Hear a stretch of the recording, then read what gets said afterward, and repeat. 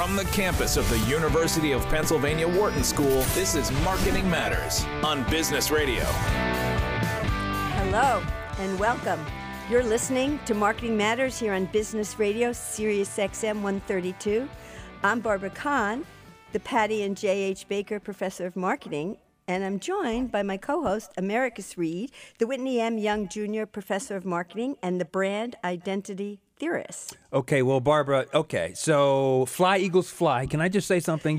Listeners, you don't know this, but Professor Barbara Kahn is wearing her Eagles sweatshirt in the studio. And let me just say this, because I was watching the game. Obviously, we dismantled the Giants. And I thought it was going to be a rematch of us in Dallas. So I'm thinking through what that looks like. But anyway, as I was studying Dak Prescott, their quarterback, turns out that he does a lot of stuff in endorsements. One of his endorsements is the Sleep Number bed. Okay. Oh. It reminded me of what are the things going on in the world of fitness, tech, all of these different kinds of things that can be discussed in the context of marketing. Do you have anything for me today that can help elucidate that?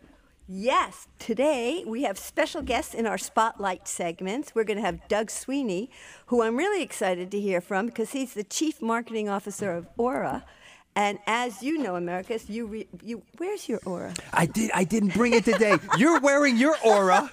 I forgot to put mine on. Oh, my goodness. So I have mine on. You have yours on? But you know how to interpret the data, and I don't. So how funny is that? Yeah. So, but Aura is going to be with us a little bit later on in Spotlight. What else do we have in the Spotlight? And the other person, we have Lisa Radgirl, who's the Chief Marketing Officer of FitXR or FitXR. FitXR, and it's like a new app that you can do fitness online. So it's super cool to think about how to stay fit, how to all of those things in terms of the interface. Measure your sleep. Here's what we're doing. Barbara, we're slowly turning into cyborgs. Ooh. We're slowly becoming like hacking into our own data and trying to understand these things. And there's an entire market. Not only in the fitness tech space, but also in the context of fitness in the metaverse, all of these different sorts of things that I'm trying to learn about. And isn't that interesting that our guest for the hit and miss section today is no other than Asa Hiken, who's the technology report for Ad Age, and he covers just exactly what you're looking for, the intersection of Web3 and marketing, and he knows about crypto, NFTs, the metaverse. Hello, Asa. Thank you for being here. Thank you for having me. So is it true? Do you know all the stuff that we said you do? Sir, I just have to say you look very young. You look like a young Jedi, a young, Obi-Wan in training, but this is the younger folks are the ones on top of the tech. So this is actually a good thing. Yes, sir? Yeah, no, definitely. Digital audiences tend to be younger and, maybe look more like me. But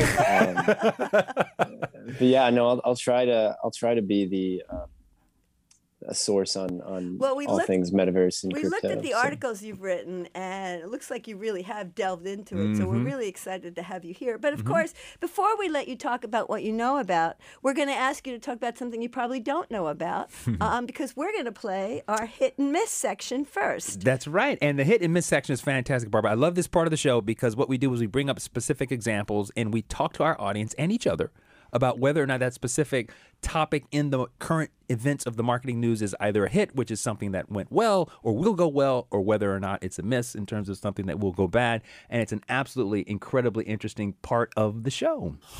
Hit. Bullseye. Or miss. Just a bit outside. So, as of course, I'm sure you all know who are news junkies. The biggest item in the news this week has been about M&Ms. Yes. And M&Ms is now deciding that they're not going to have their spokes candies anymore. Yes. Or maybe they are, or maybe they aren't. But Yes. that is kind of the issue. Yes. And instead of that, they're going to go to Maya Rudolph to be Yes. their spokesperson. Who I'm a fan of. Who is a wonderful person, but the characters, the spokespeople. And there's been all this controversy, which is kind of hard to believe, but there's been controversy over these spokespeople over the last couple weeks or months or whatever, because M&M's, first thing they did is they changed the green M&M's footwear, and they made her from sexy shoes to sneakers or something like that. And then recently they added a purple spokesperson. A purple, oh my goodness. And what's interesting about the purple spokesperson is that there are no purple M&Ms. Gotcha. Like, so it doesn't even make any sense. Gotcha. That they have a Purple M&M cultural appropriation. Yes. And there's a lot of speculation about what that purple means. Oh, dear. Okay. Exactly. Interesting. So wow. all of this conversation, and it's really... I actually got called up by the Wall Street Journal. The Wall Street Journal needs to know. Barbara, you have to tell them. How could the Wall Street Journal care about this? It's just so hard to believe. Yeah. So, and then some people are saying this is like creating controversy over nothing. Yeah. But Yeah. is the whole point it's a conversation or not? Oh, I that's think interesting. it fits the definition of is it a hit or a miss? That's a beautiful example. Yeah, I think that's fantastic. What are your thoughts? Well, I'm going to give you my perspective. I think it's a ridiculous miss because I mean, come on. First world problems, ladies and germs. I mean, is this not the epitome of like, your point was my reaction is like, is this for real? Or is this like is this like a serious problem that we need to be talking about? But apparently it is. And so, a part of me is saying like, in the sense of, well, the content of it is not critical. It's not really, what's it really doing? But your point just actually opened up my eyes a little bit, which is to say that, okay, well, a conversation is happening. But the question, Barbara, is that conversation going to lead to some sort of positive inference for the M&M's brand, I guess? What are your thoughts on that? And my thoughts on it, and I'm curious about, as I said, it may not be in your beat, but you must have an opinion. My thoughts on it is that it's putting M&M's top of mind. And these candies don't have that much to differentiate themselves. But if they can generate these many hot headlines and all these big business people and all this conversation about the Super Bowl, I think as long as they're on the right side of trouble, they're doing something right. So I say it's a hit. Okay. What about you, Asa? Break the tie. I think it's a miss. I'm gonna have to go with miss. And the reason I say that is, when you think about who the audience is, who's going to be watching the Super Bowl, because it's really around the Super Bowl, and it's definitely a stunt towards M&M's campaigning around the Super Bowl. But when you think about who's going to watch the Super Bowl, there's political divides, and the heart of America loves football, and I'm not totally sure that that's interesting. This stunt that is clearly a humorous take on when M&M's redesigned some of their candies personas last year. Right. Taking this take, to me, is just gonna peeve a lot of people more than make other people happy. And I just can't see, other than it generating headlines, which it's doing right now, I can't see it creating too much positive sentiment for M&M's. Like maybe a conversation happens or continues to happen around it, but if anything, people are going to be quick to drop in M&M's from that conversation. So that'd be, we can look at sales and see what happens over time. We have an ROI, and how many people turn in for their ads, and what Maya Rudolph has to say. She might actually clear this whole thing up. She's a pretty smart lady. She is. It's interesting. Listeners, if you have an opinion on this, you can give us a call. It's absolutely okay to do that. 1-844-942-7866. Do you like the controversy that's going on with M&M's right now? What are your thoughts? What are your perspectives? You can join this conversation. I don't know. Eventually everything plays out, right? 2020, we'll be able to see, what happens. We'll go back and Hindsight. say, was that? Is that something we bring up in our marketing class as a big hit? Or interesting. what you shouldn't do? We'll see. Yeah. Very cool. A lot of people do say, and we've said this before in our show, when, some of these products, CPG products, go in and start having opinions. This is more to Ace's point about this. Like, who needs your toothpaste to have an opinion on what's going on in the political realm? Sometimes you just want your teeth clean. Yeah, right, exactly. You don't want to make a statement. Maybe you just want to eat M&Ms and relax, which is kind of what Ace is saying. So because that was the controversy goes by. around the football piece, would say, listen, this is our pastime. We love it. It's very popular here in the United States. We just want to go see the game. We don't want to get involved in all of this back and forth with political divides. And to your point, Barbara. And what the whole conversation is about green. It just so happens eagles are green. Oh, that's so right. Maybe there's something going because on there. of course we will be in the Super Bowl after we defeat the 49ers. That's going I'm to happen. thinking. So yes. Yes, our whole city is green right now. Absolutely. But Asa, how about like you talk about what you actually know about now? The metaverse guru, the knower of all things crypto and NFTs and everything that has to do with this So I incredible know new you've world. been writing a lot of articles recently, and one of them that really is interesting to us because America said Wharton's been in the news a little bit about this, which I hadn't seen until he brought it to my attention, is you wrote a recent article which was a marketing guide to Chat GPT and Dolly and other AI. And can you tell us a little bit about what you thought about in that article and maybe help us understand all those ideas? Yeah, sure. So that the kind of story that I wrote, it's what we refer to as an everything bagel, and it's pretty much just a bird's eye view of a topic that we are finding to be interesting to marketers and our readers. And AI has specifically generative AI, and I'll get to that in a second. But that topic is really picked up in marketing circles. Generative AI is the subset of artificial intelligence that you're seeing in these new tools like ChatGPT and DALL-E 2 and Midjourney. It's basically artificial intelligence that from an input creates an output, an original output. And so, on ChatGPT, you can ask it a question about pretty much anything. You can ask it to write you a poem, and from your input, it will create a plausible sounding output. And what I sort of learned while writing this piece was, because this is not just what is generative AI, it's what do marketers and brands need to know about generative AI. And what's already happening is marketers using these tools in sort of back-end ways. They're using it for general brainstorming. They're using it as an aid in copywriting, some various other tasks involved in a productive workday. So they're really in this experimental phase where just trying to figure out what to use, how to use these tools in ways that make your work and your day more efficient. And we've also begun to see some brands actually use these platforms in the ads creative itself.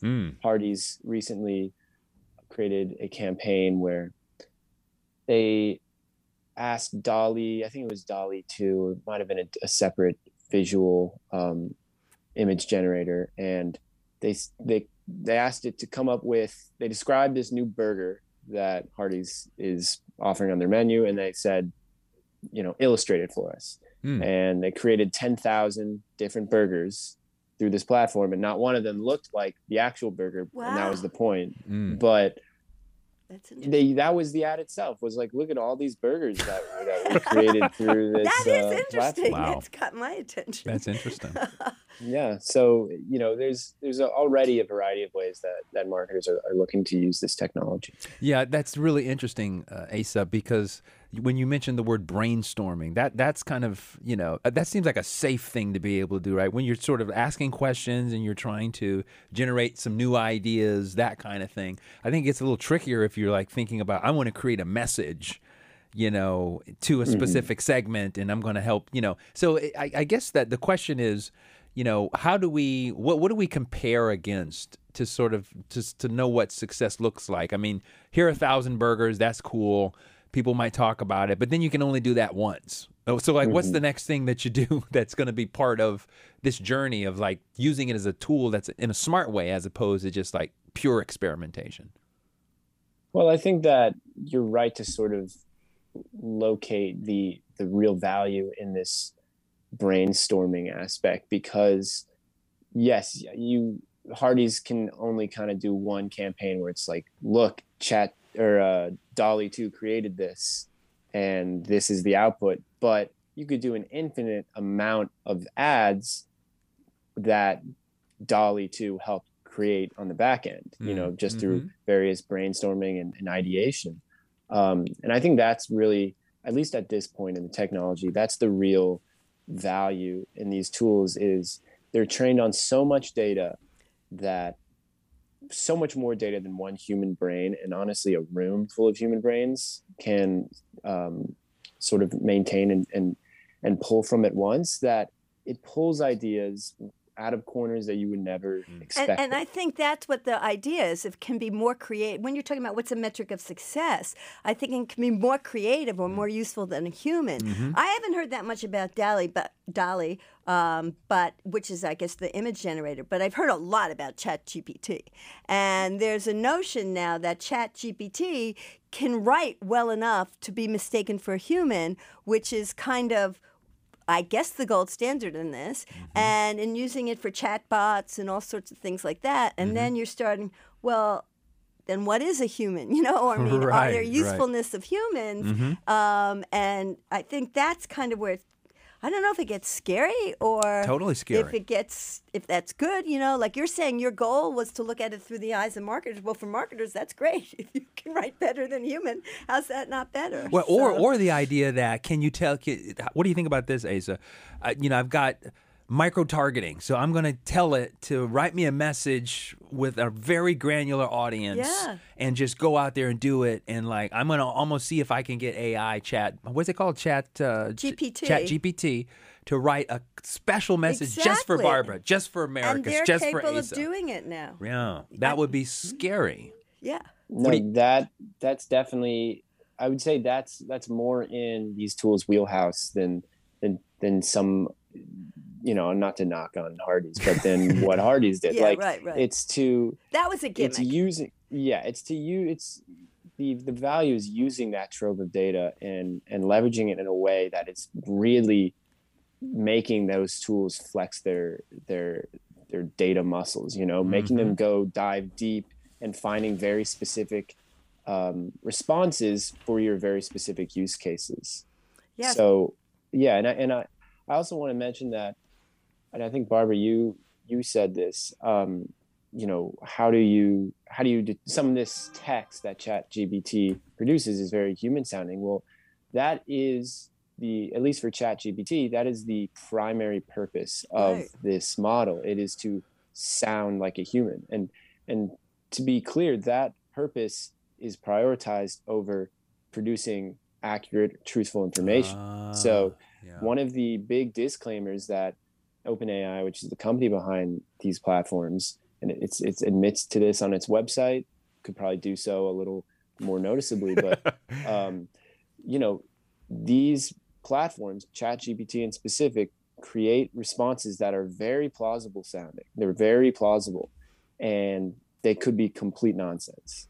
And that's to me, scary, that's a potential conflict. It's not like it's spitting out this bad answer that sounds bad. It's spitting out a potentially bad answer that sounds really good. And I'm sure we've all been in the position of Googling some question, trying to find the first answer, and the first answer that sounds right, we kind of want to take it and run with it. And, yes. Been there, done that. Yes, that's dangerous. And so this platform is like, you know, putting that on a super highway and making it way faster. Yeah, that's a really interesting perspective. Let me reintroduce you. I'm Barbara Kahn, along here with America's Read. This is Marketing Matters. And today we're very lucky to be joined by Asa Hiken, who's a technology reporter for Ad Age. And what I really like about his perspective and his articles is not only does he explain the new technology, but he does it with a marketing focus, given that he writes for Advertising Age. And that's particularly helpful for us. Totally. So let me just change the topics just a little bit. And another article you wrote even more recently was thinking about how AI and Web3 marketing will compete for ad dollars. And that, I think, was one of your most recent articles. So, like, that's an interesting question even to ask. Like, Americans and I are at the stage of, like, what is AI and what is Web3? And you're already so far ahead of us that you're thinking about where's the marketing dollar going to go? So can you start from, like, the more elementary stuff, just think about what you meant by both of those, and then what your intuition is on where these marketing dollars are going? Sure. Yeah. Well, I think that the question really arises out of, you know, when you think of like an innovation budget at a brand, or you just think of sort of more experimental dollars, there's new technologies, emerging technologies is a very popular way to spend this money. And it's something that marketers have their eye on when you think of the past 2 years with regards to Web3 and NFTs and the metaverse and crypto. Brands jumped on this because this was the tech innovation of that has pierced the mainstream since COVID.